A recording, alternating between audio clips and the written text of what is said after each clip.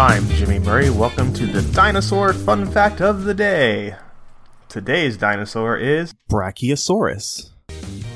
The Brachiosaurus is a type of dinosaur known as a sauropod. They are famous for reaching incredible sizes. Other members of the sauropod family include the Diplodocus and the Apatosaurus. The name Brachiosaurus comes from Greek words meaning arm and lizard. Brachio means arm, saurus means lizard. The name refers to the interesting nature of Brachiosaurus legs, which were longer at the front than the back. Brachiosaurus lived in North America. The first fossils were found in the Colorado River of the United States of America in 1900. Elmer Riggs first described the giant dinosaur in 1903, calling it the largest known dinosaur.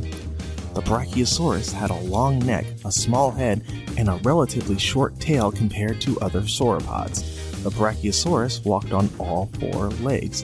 The weight of the Brachiosaurus has been estimated between 30 and 45 metric tons.